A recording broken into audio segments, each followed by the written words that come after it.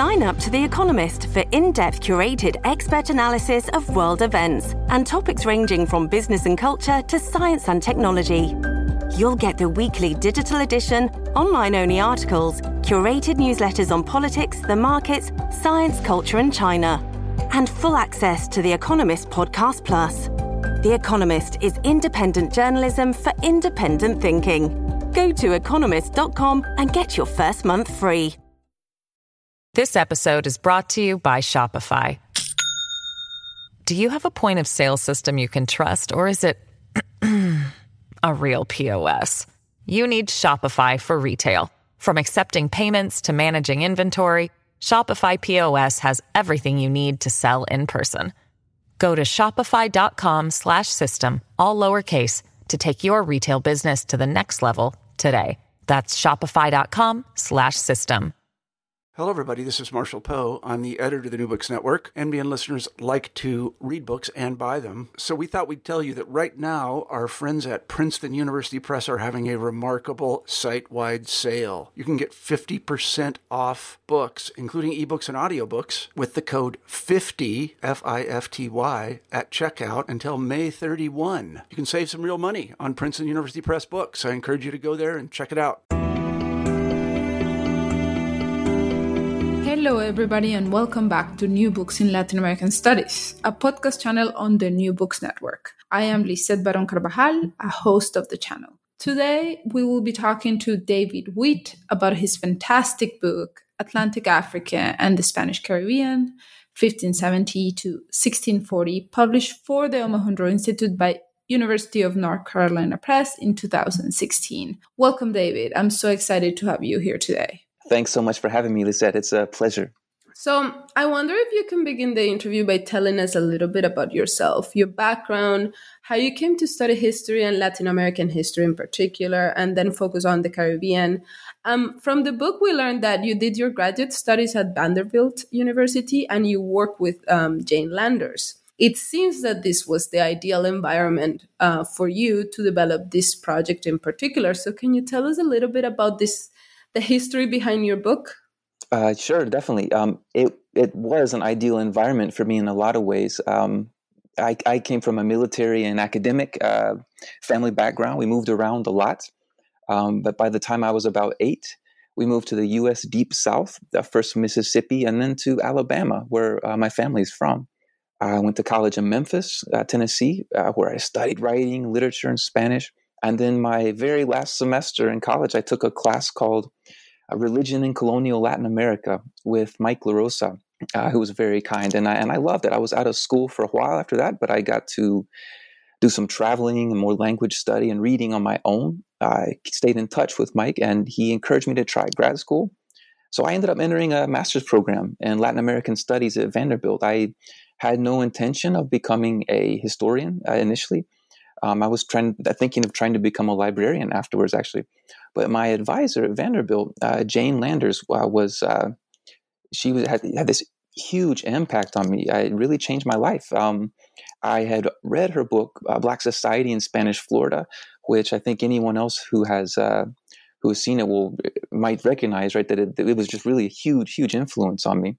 At the same time, in person, she was so kind and patient and encouraging to me that I'm really amazed still at this wonderful environment that I found myself in to start a project like this. So I ended up staying to do a PhD. As a master's student, I focused on 18th century Alabama. I wanted to figure out what slavery and race relations were like there when it was part of French Louisiana or a part of Spanish West Florida, when they were a little more directly connected to the Caribbean. But, not the same as the antebellum United States, right? So I started to realize that from the point of view of Latin American history or African or Iberian history, that the patterns and the people I was fascinated by in 18th century Mobile were really sort of among the final stages of a much deeper story of European colonization using slave labor, of Africans' imprint on American society. So I realized that some of the central places in the story were on the other side of the Gulf of Mexico, out in the Caribbean during a much earlier period. So I just wonder how, I mean, you've kind of given us clues, but how then you came into the topic of this book in particular? It is the product of your dissertation, your graduate studies at Vanderbilt. But I'm just wondering how much the project changed in all of this long process. How did it change from a dissertation to the actual book? Did you know when you started the PhD that Atlantic Africa was going to have such a prominent role in the book? Or did you figure it out as you were writing the dissertation? How did that happen? Yeah, well, so at the time I started working on my coursework for my PhD, I already knew that my dissertation would involve Africans in the Spanish Caribbean during the 16th and 17th centuries. I didn't know what I would find in the archives. I didn't know how much my arguments are going to evolve over time. Even before finishing the dissertation, I realized that it would be a lot more useful and more interesting to me if it did incorporate Africa and African histories a lot more, not only studying African populations in the Americas, but also the history of the places where many of them came from. So this ended up taking a lot more time and involving much more work than I'd expected. In the interest of time, I ended up actually, even in writing the book later, I had to end up choosing which regions of Africa, which African histories, because there are a lot and very different, which ones would be the most helpful for me. I was very fortunate to find a job in a place that had really good African history collections in the library, and also I was very lucky to win a NEH fellowship that allowed me to spend a whole year after I had finished the dissertation. It allowed me to spend a whole year doing a lot more reading and writing those initial chapters that really focus on two broad regions in Atlantic Africa. Well, it's excellent to hear this because I think for anyone that is listening and they're working on their dissertation, it's just wonderful to hear that it's a long process and one doesn't necessarily know how is it going to end. So it's great to listen to different experiences and how you eventually figure things out, and it takes some time, and that's fine. So I guess now I want us to move to the book. But before tackling the main argument, I want you to tell us a little bit about some of the assumptions that your book is challenging. You mentioned two in particular that I thought it was very interesting. So first, that a large-scale export-oriented sugar industry was the intrinsic destiny of all Caribbean colonies. So you're challenging that idea. And also, the second idea is that slavery was primarily important for colonies oriented toward extraction or exploitation rather than settlement. So I would love if you could explain to our listeners why you think that the literature, the emphasis on industrial scale sugar complexes and slave resistance in later periods, so the periods you initially started studying, the 18th and 19th centuries, how that emphasis is not that it's wrong or mistaken, but rather has obscured a previous history, the history that you're actually telling in your book? Sure, yeah. So the way I ended up crystallizing the problem that my book was really trying to answer was this: the historical documents show that there were these major Black populations, Black majority populations, and prominently African populations in the main port cities of the Spanish Caribbean during this period that I was looking at. The slave trade, the transatlantic slave trade, was not only continuing; it was growing. It's increasing in intensity. So the question was, what were all these Africans doing in these places that didn't have large scale plantations, that didn't have massive sugar cultivation or export commodities? So the models that historians of slavery in the Americas have tended to work with, to me, they didn't answer this question. They didn't explain this problem. So, for example, historians have talked about slave societies as opposed to societies with slaves, or urban slavery as opposed to rural slavery. And there's other models that are very interesting, and I think they work, but they didn't fit for the places and period that I was looking at. And I think mainly it's because one of the main reasons is because they're designed to address 18th century and 19th century problems and questions. So what I started to ask myself was, if all these enslaved people, if all these Africans, if they weren't working on plantations, what in the world were they doing? Right? What were they all doing here, and why? And so I started to just check the documents and read as many secondary works as I could also, because there's also some fantastic literature written mostly in Spanish on these different regions and ports that were very, very helpful. And so the historical evidence indicates that rural slave labor in these places, the ones I was looking at, mainly consisted of farming and ranching. There was also domestic service, transportation, especially in boats or canoes, logging. There was some mining, there was some plantation labor, but mostly what they called estancias or farms, which involved people growing corn or yuca or plantains, or working on ranches called or corrals called atos and corrales, with livestock, usually cattle or pigs. So it's much more labor geared towards sustenance and regional trade rather than these export commodities. And so in the end, I realized that Africans weren't just replacing. So the argument that historians like to use to summarize is that there were first Native American populations that were decimated by, for various causes, but especially colonization, brutal treatment, and disease. And then they were replaced by Africans. So I started to realize, at least the way I saw it, was that all these Africans were not just replacing Native Americans who were doing these sort of labors that nobody else wanted to do or could be forced to do. They were also replacing Iberians. They were replacing non-elite Spanish workers who, for the most part, stayed back in Europe and who didn't have the resources or the desire to travel to the Americas to do the same type of labor they were already doing back in Europe. So this is where I started to become very interesting in the idea that these categories of African slave and Spanish settler or colonist, which are problematic terms, I think, also that these categories are a little bit too sharp and too distinct, and I started to become very interested in playing with those ideas and looking at the places where they become blurry or overlap, essentially. Well, so this leads us to your argument, right? An argument that has two main components that I think are equally fascinating.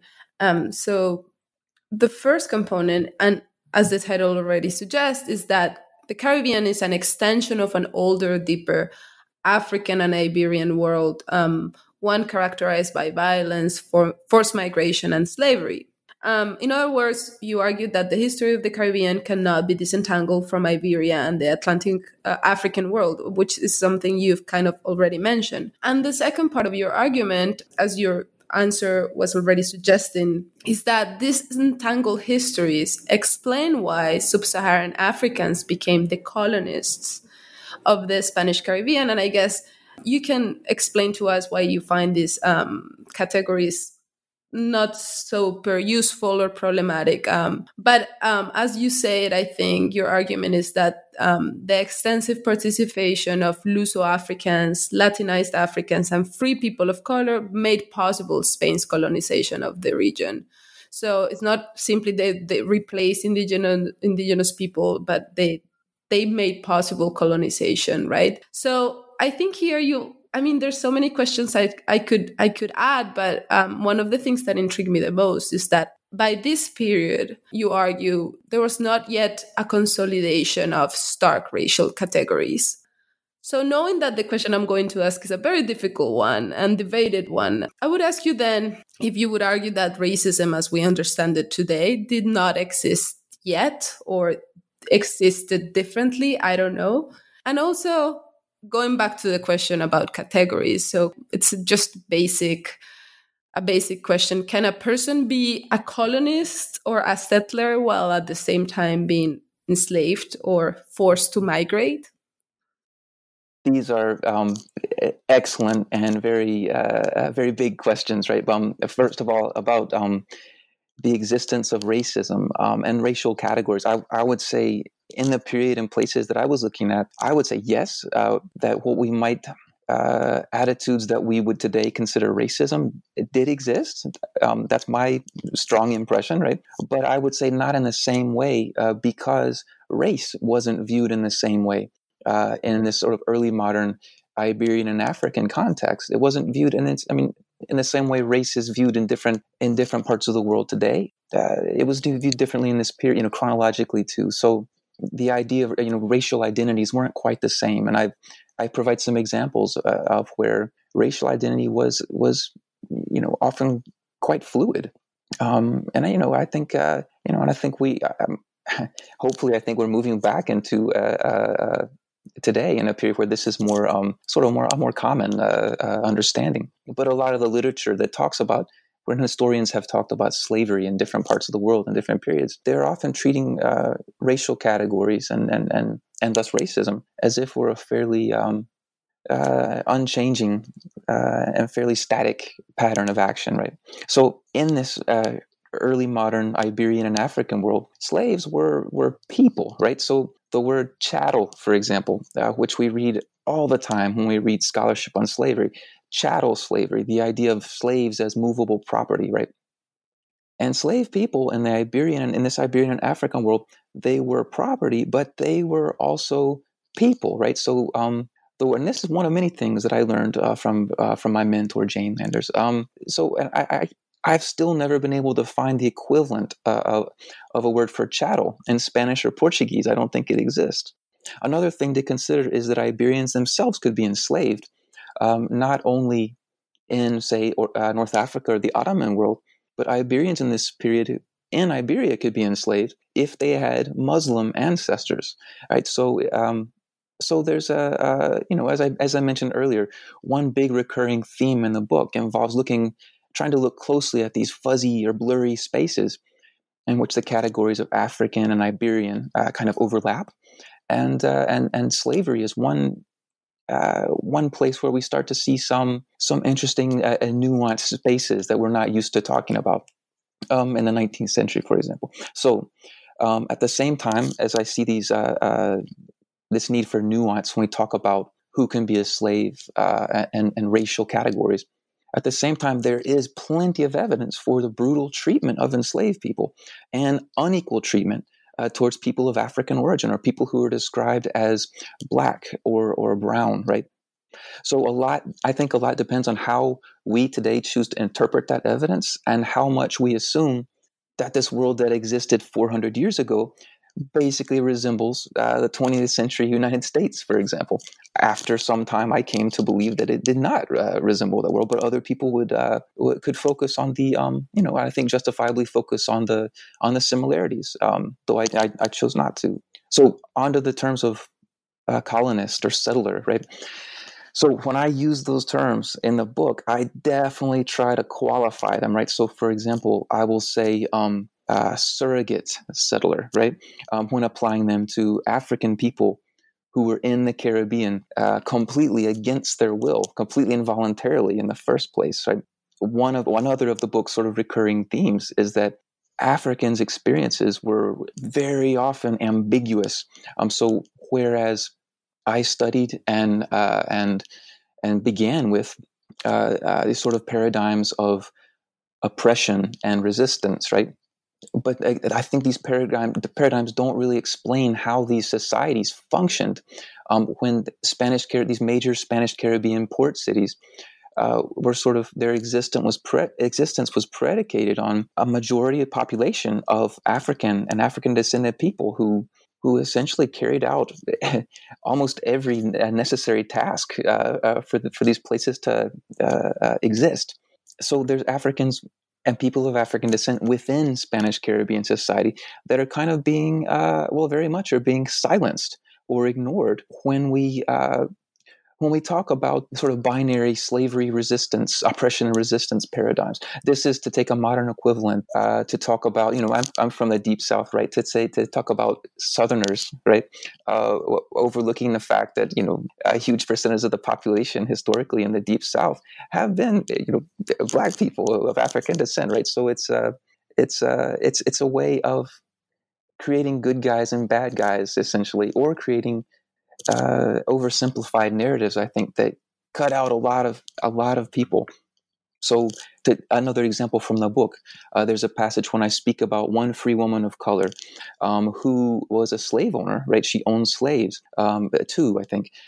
But it turns out one of the enslaved people that she owned, she had traded them in hopes of gaining the freedom of her own son who was enslaved. And in the meantime, this same woman was paying off, as I eventually found out, she was paying off the money that she still owed for her own freedom, right? So, I think we have to be really careful about the way we characterize not only racial identities in this period, but what does slavery mean? What does doing the labor that we associate with being a colonist or a settler, what does that labor entail, right? Who was really doing that? So essentially, I have to think we have to redefine, to look at this period and these places and these people. We have to consider what slavery meant for them, what this labor that sustained colonial society, what it meant for them, right? And how we try to get closer to the world that they experienced, I suppose, instead of imposing our categories back on that time period without considering how those places were so different from our own, and the people, the world that they experienced was so different from the world that we live in.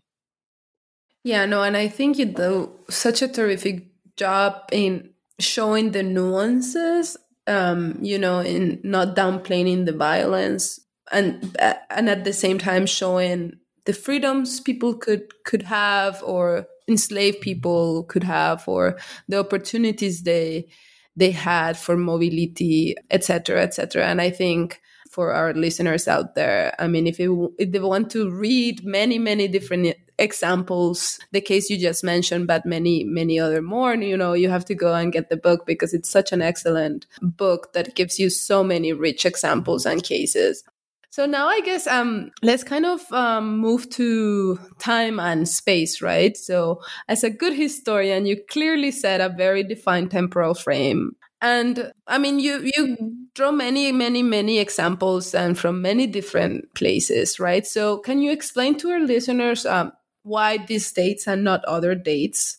And why, in addition of including Atlantic Africa, which is not much of a choice, but actually your argument, right?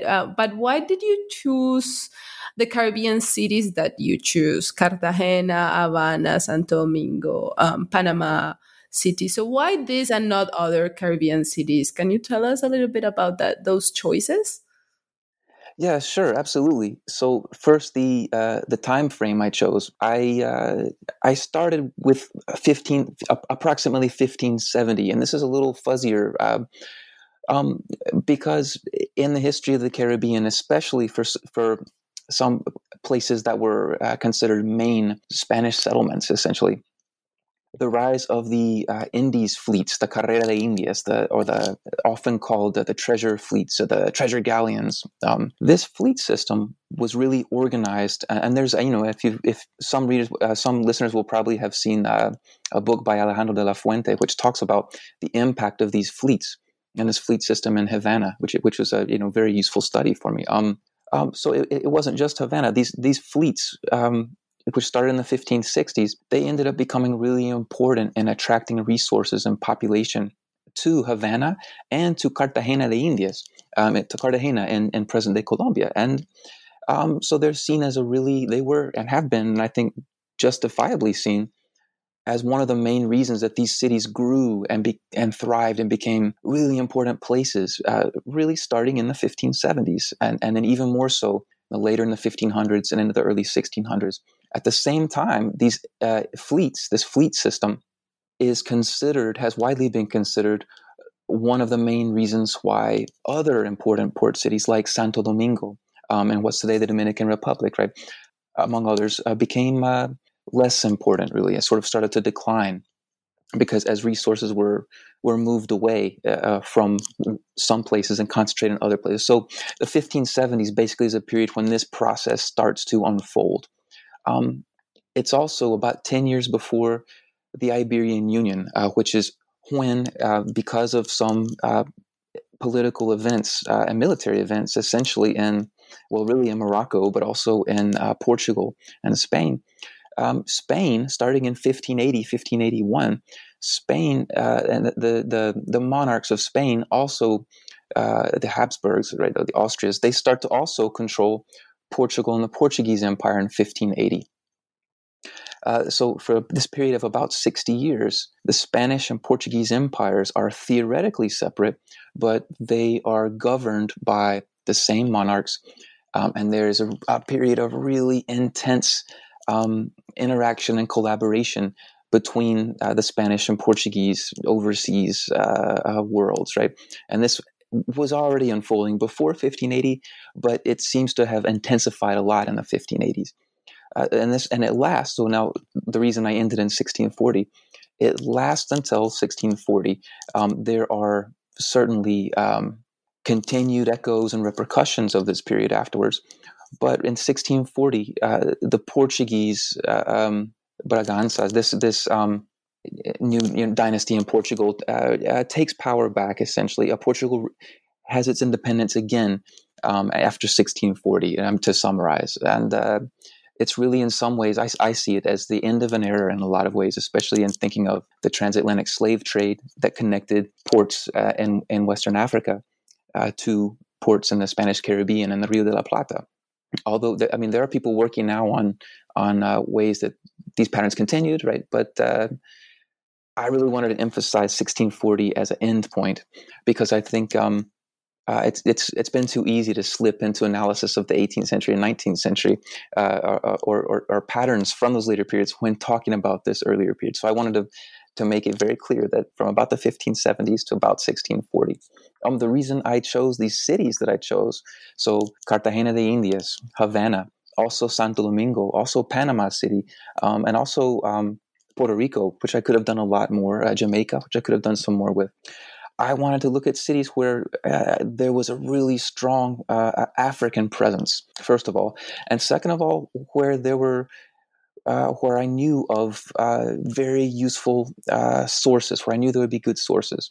If I had tackled earlier periods in the 16th century, I think I could have done a lot more. Now I know I could have done a lot more with Santo Domingo, for example, with Hispaniola in general, and with Puerto Rico, actually. But for the period I looked on, Havana, I knew there were excellent sources for Havana that I could use. And I knew that there were excellent sources for Cartagena. And I increasingly focused more and more actually on Cartagena as my research went on. Yeah, and I guess this leads us to the typical historian's question, right? Which is sources and archives, because you do so much with sources and with so many different archives and types of sources, right? Tell us about that. Tell us about one of the main components of your book, which is these tables and appendix that you include at the end, in which you list people, their occupation, name, status, sex. Tell us how you gather such rich and incredibly, it's just detailed information, right? And I was just reading the book and I was like, wow, there's so many names here. There's so many histories. So how did you get all of this and rich information, and how was it, the time you took to assemble all of this, because it seems like a very labor intensive work. It was pretty labor intensive, but I think one of the things that I most enjoyed about the project was working in the archives, and it's something I try to spend as much time in the archives as I can. It's one of the things I really enjoy. So in this case, for this project, I spent a lot of time in the Archive of the Indies, Archivo General de Indias, in Seville, Spain. I stayed for about 20 months. I had a Fulbright grant, which was wonderful. I had some other support from the Conference on Latin American History, and for several months, I had no funding at all. But it was a wonderful experience and very useful. I had hoped to systematically explore sources, especially I was focusing mainly at that time on Cartagena and on Havana, and I had hoped to systematically explore all of the available sources for both port cities for this period of about 70 years that I was studying. in the archive of the Indies. It turns out this archive is, it's really probably the single most important archive for historical material for now, right? For historical materials on the early colonial Caribbean. There's also really good material in Bogota, in Colombia, and there are other places, right?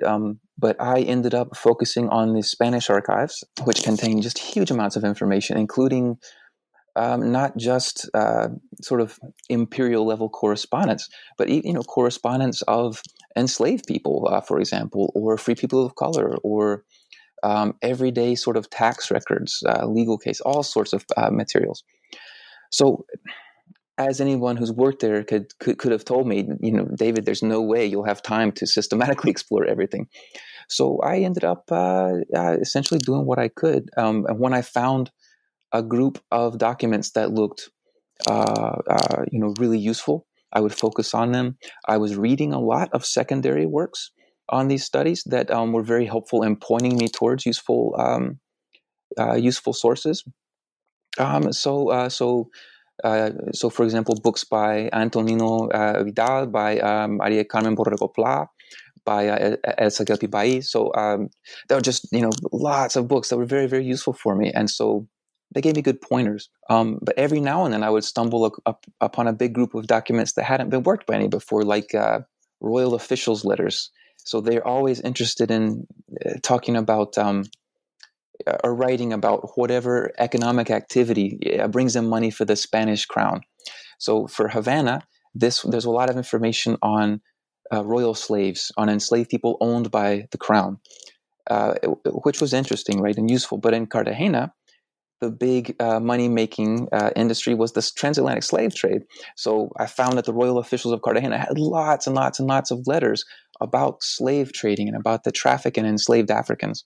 So I just eventually I had a list of kind of my top picks, I guess, my favorite documents, and I tried to bring those into the story as much as possible. This episode is brought to you by Shopify. Do you have a point of sale system you can trust, or is it a real POS? You need Shopify for retail. From accepting payments to managing inventory, Shopify POS has everything you need to sell in person. Go to shopify.com/system, all lowercase, to take your retail business to the next level today. That's shopify.com/system.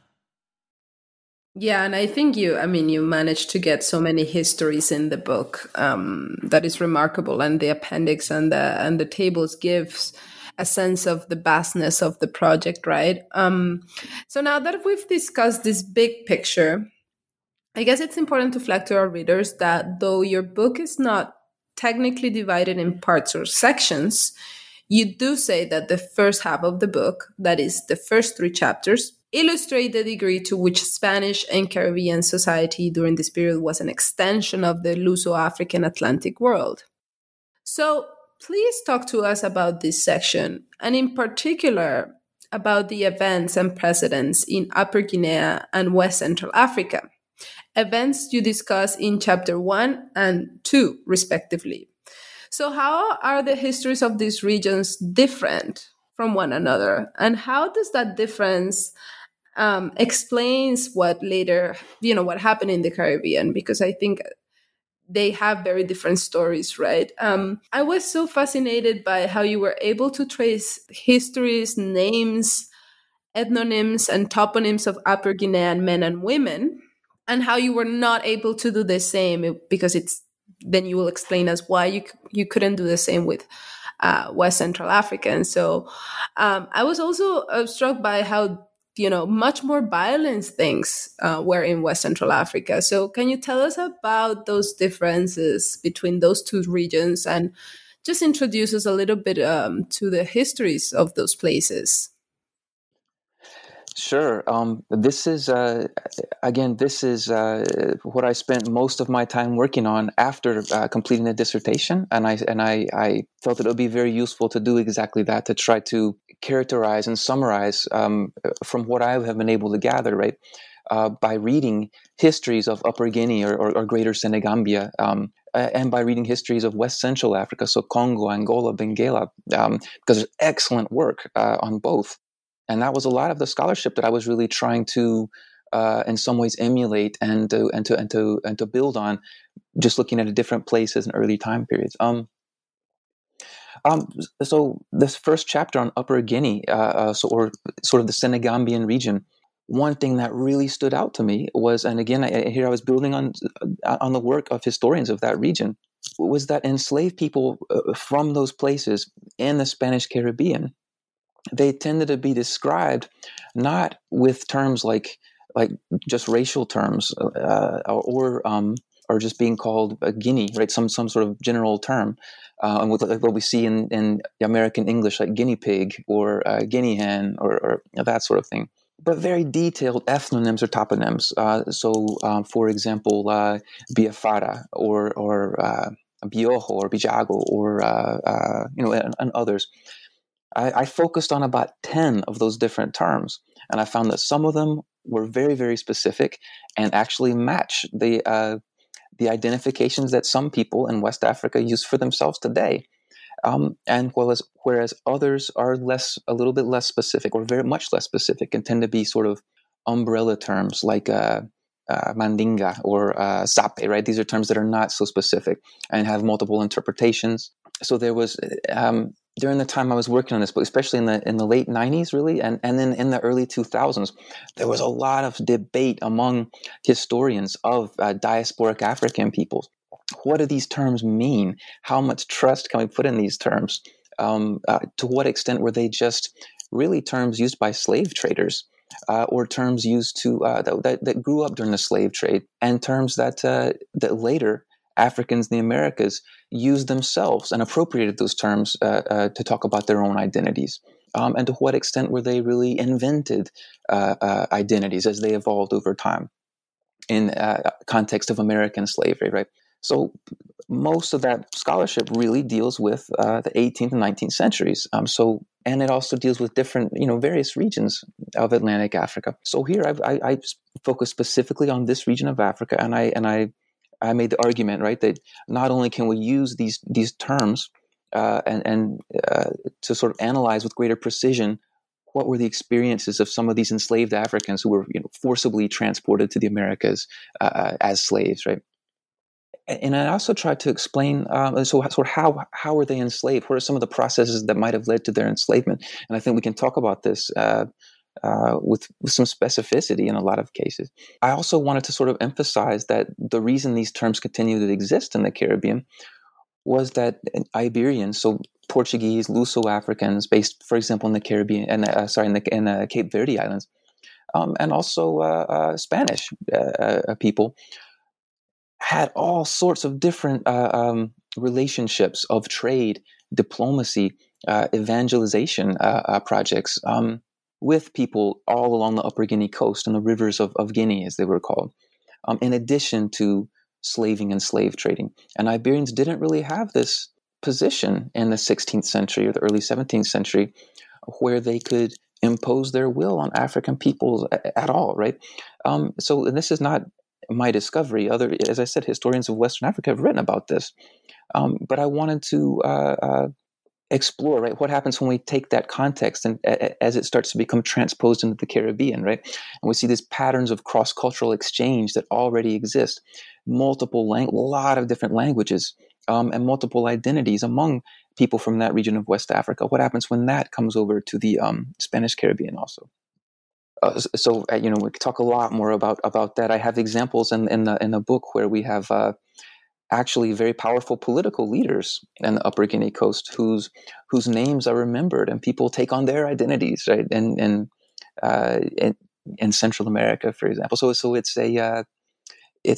for me a fascinating context that I remained really interested in.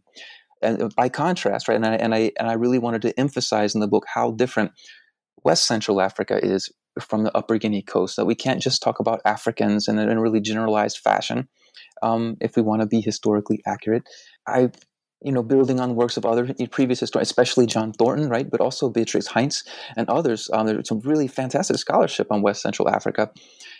I wanted to emphasize how different it was in a lot of ways. So the chronological frame is different. West Central Africa, people from Angola, especially, but also Congo, well, they all start to come into the Spanish Caribbean really in larger numbers at the very end of the 16th century. And so this is often a product of very violent efforts to colonize Portugal, violent Portuguese efforts to colonize Angola, to make it a colony of Portugal. There was these genuine attempts to sort of conquer and to extract not only resources, but tribute from conquered populations in Angola. So very different context.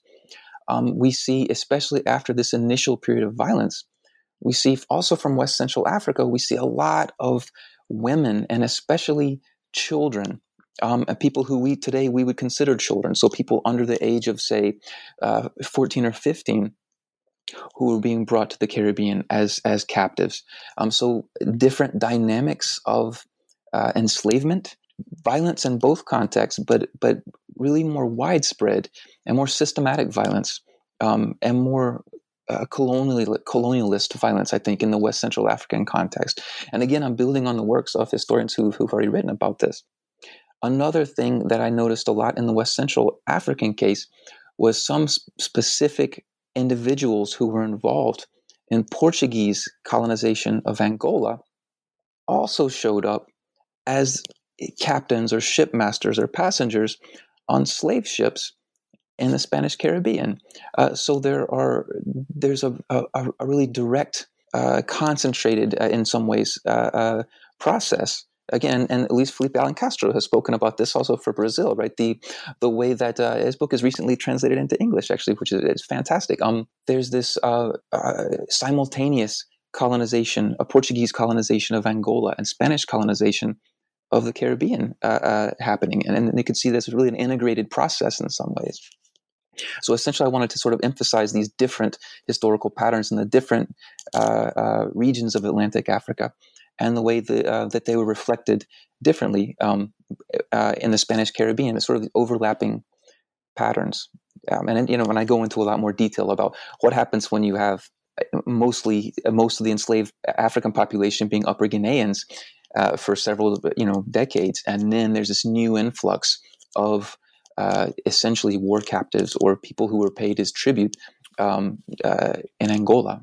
Yeah, and I mean, this definitely comes in those two chapters, the differences in the trajectories and how those two regions shaped or affected differently the history of the Caribbean. Then, I mean, we're going to skip chapter 3 because I want us to kind of focus on the second part of your book, but just to flag it to our listeners, here you focus on Tango Mouse and Luso-Africans, so figures that work as go-betweens and that were important in establishing connections between the Luso-Atlantic world and Africans and their descendants in the Caribbean. So I'm not going to get into that chapter, but just for, if our listeners are interested in those kind of topics, histories, they should go and check out chapter 3. So I want us to move to the second part of your book, that, as I said, is not technically a section, but you tell us that in this part, you focus more on the concrete cases, examples in which Africans and their descendants actually settled in the Caribbean. And you show how they were essential for these early phases of Spanish colonialism. So the fourth chapter, that is titled Ñaras and Morenas Horras. So that's my favorite. Perhaps I'm biased because I am a historian of women and gender, but I was just so struck by the richness of the cases, the many names, histories, just the many instances that you track down, right? So tell us about women such as Maria de Torres and Enriquez. Tell us about their marriages, their informal liaisons with Black or Iberian men. Tell us about the roles that they had in their societies and the power they held, because as you tell us, many of them were powerful. And again, that shows a connection with the African world, because you say that some roles kind of kind of resemble one another, though they were not exactly the same, right? The role of women back in Africa and the role that they had in the Caribbean, but there are some, similarities. So tell us about the women. Okay, yeah, this may be my favorite chapter too, honestly. I think it's one of the, maybe a core chapter for my argument, along with the chapter 5, actually. And I have to say, I'm still very grateful to my editor of the book, Frederica Toit, who made me rewrite this chapter in particular extensively, and definitely for the better, I think. So a lot of, many historians have written about, not only about the Caribbean, but other places, about the absence of white women as sort of a main factor driving social relationships between European men and African descendant women, and about, even about sort of creolization or the formation of new societies, because the white women weren't there. So, one of my hooks, I guess, for this chapter is what happens if we look, instead of at the absence of white women, if we look at the presence of African women of African descent. How do we make this a story about the people who are there, right? And so in African histories, Nyaras, or which comes from the Portuguese word senhora, or it later become in French, seigneur, which is a little better known term, or donas in a West Central African context. These are powerful women who become intermediaries and often liaisons and partners for European administrators, essentially. I think they become very powerful people, right? I think they provided, for me, a really good model for looking at the position and the and importance of free women of African descent, including formerly enslaved women in the Caribbean. Even though they usually weren't as powerful as these nyaras in African context, I think they were equally important actors. In some ways more so because there were a lot more of them and they were more widespread. A few months ago, I found a new document about a woman who described herself as a mulata in the 1590s, who was actually the owner of her own ship and crossed the Atlantic and and was on her way back from Seville to the Caribbean. So this could have easily gone in this chapter. But there's a lot of information along these lines. One of the things that I argue and expand a little on the conclusion is we can really transform, I think, the way we view Spanish Caribbean society by looking at the roles of women, and especially African women, and their widespread participation. So one of the things I did was I looked at parish records, right? So baptism and marriage records, to track the way one woman was changed in the way she was identified over time. At first, she was identified as being from a region in West Central Africa, the slave of a person named so-and-so Avalos. Leonor and Chica, slave of so-and-so Avalos. But later, over time, she becomes Leonor Avalos, a free Black woman, right? And so I tracked the process by which she sort of takes us on this Iberian identity in these records. And I argue that it's probable that many free women of African descent who only show up in a record as Black or a mulata or something, right, that they probably went through a very similar process. So there's other examples at less at sort of more middle levels, I suppose, women who are married to Iberian men and how they start to be identified not in racial terms but as the wife of so and so, right? So there's it was a fun chapter, and I'm really glad that you found it interesting. Yeah, no, I found it fantastic, and you showed the centrality of these female figures in their societies and the different roles they performed, the kind of mobility they could carve out for themselves. So I just thought it was such a terrific chapter and so important for your overall argument, right alongside that chapter 5. So maybe I'm going to condense the 2 last chapters, and I'm going to allow you to talk about whatever you want to talk, but maybe you can talk, tell us about these other figures you kind of mentioned here, Black peasants, right?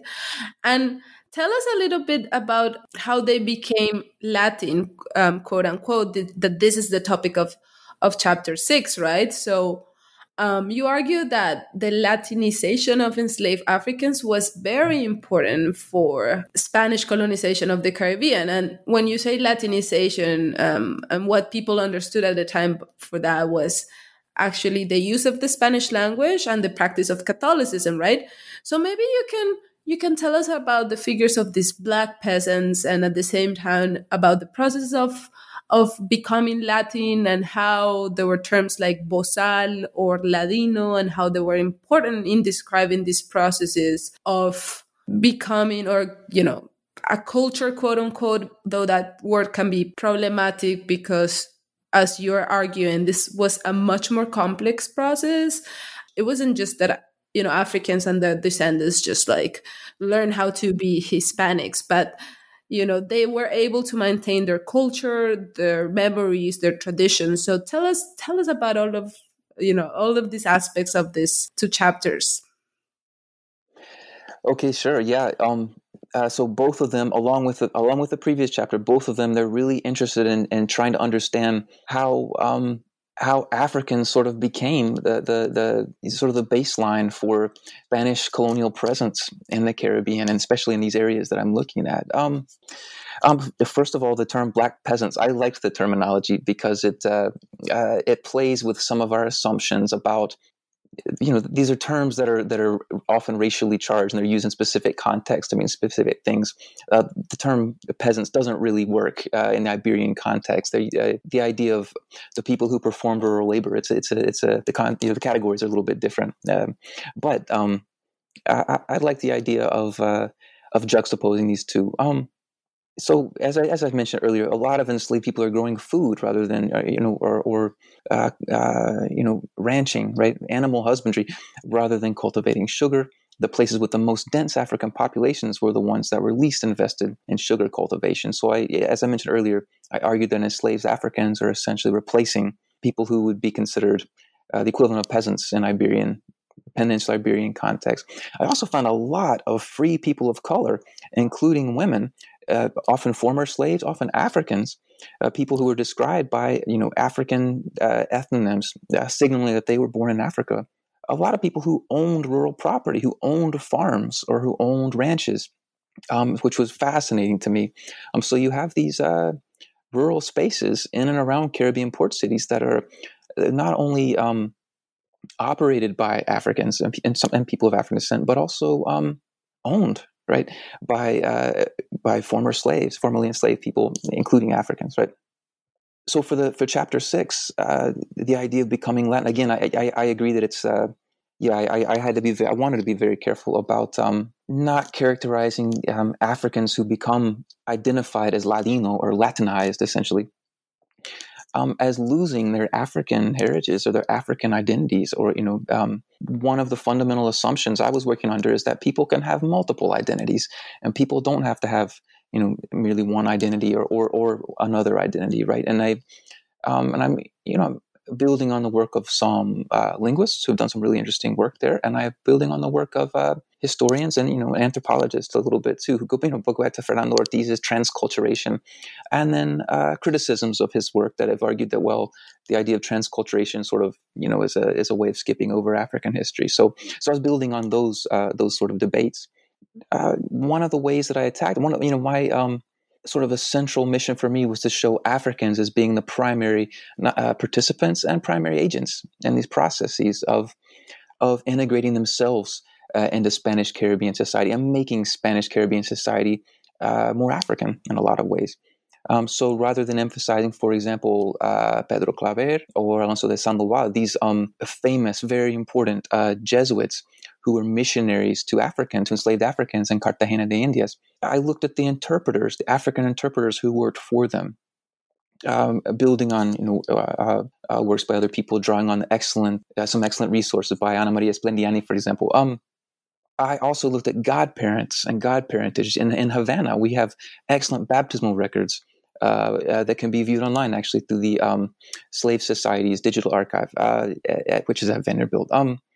We have great information on people for the 1590s in Havana there were some I was able to track, both the time they were baptized and the time they started to serve as godparents for other newly arrived Africans. And this is, I think, another really important process by which Spanish colonization was able to sort of continue in the Caribbean, where you had Africans serving as intermediaries for other Africans.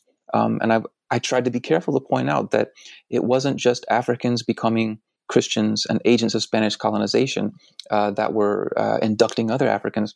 The sources don't really let us see many times what Africans were saying to other Africans, right? So they're not necessarily straight up agents of colonization and empire, right? But we can see that the Africans were the ones who were mainly responsible for bringing other Africans into this system. And, maybe they use the Spanish language and Catholicism as common reference points because they were from very different places. But it doesn't mean that they stopped being Africans or having various African value systems and ideas about themselves and one another. Yeah, I think the difficulty of the kind of topics you are handling here and the nuances that those are the reasons why this book is so important, and it's such a great read, and I cannot recommend it enough to our listeners. So so they go ahead and buy the book and read it because it's fantastic. So I've taken a lot of your time, David, already, but let's finish up with the question that I've been doing here for the New Books Network, and that is, why do you think this history is important for the present? Why should we read it today? Maybe some of our listeners are wondering, like, oh, what does a history that took place so long ago, why does it matter today? So can you tell us a little bit of what you've thought about this question? Sure. Yeah, I have some different ways of thinking about this, but I think the one that's really most important for me, and maybe in the long term even, is when people think about themselves today, or the places they're from, or they're, and in my case, from the deep South of the United States, people often think about, they say, don't forget where you come from, right? And that sort of thing. When people think about where they come from, they don't tend to go very far back in time in many cases, right? So we tend to think of, the early 20th century, the 19th century, maybe the 18th century as sort of the deep past. But, I think ultimately, maybe, one of the main contributions I hope that my book will make is to help people realize that, there's this earlier periods, right, that not only shaped the recent past, the relatively recent past, but also indirectly ended up shaping and influencing present conditions, right? So, I think of when we look back in terms of race relations and slavery and the way it influences, and racism, actually, and the way they influence all sorts of things today. Some of the worst aspects of the world today, I would argue, are really continuations of things that happened in the past. I think it's possible to think about the 18th and 19th centuries as sort of an in-between stage. Things weren't necessarily any better or any less violent before then, but there was certainly change over a long period of time. So we have these historical precedents for nuanced and complex and ambiguous identities that I think are very useful today. We just have to look a little bit farther back in time. Yeah, no, I agree. It's super useful to see how identities were just not fixed, It was so much more fluidity that we sometimes think of today, right? So, okay, so before finishing up, tell us what are you working on today? We met at the Archway Indias this past summer, so I know you were doing some research there. So tell us about the project, your next project. What are you thinking you're going to write about next? Well, thank you for asking. It's fun. I've already been having a really fun time continuing to do research in archives in Spain, especially the Archive of the Indies. But also, I've been working a lot in the Canary Islands and notarial records there, where there's just a wonderful literature of scholarship by historians that's not very well known unfortunately. Outside of the Canary Islands and outside of Spanish academia.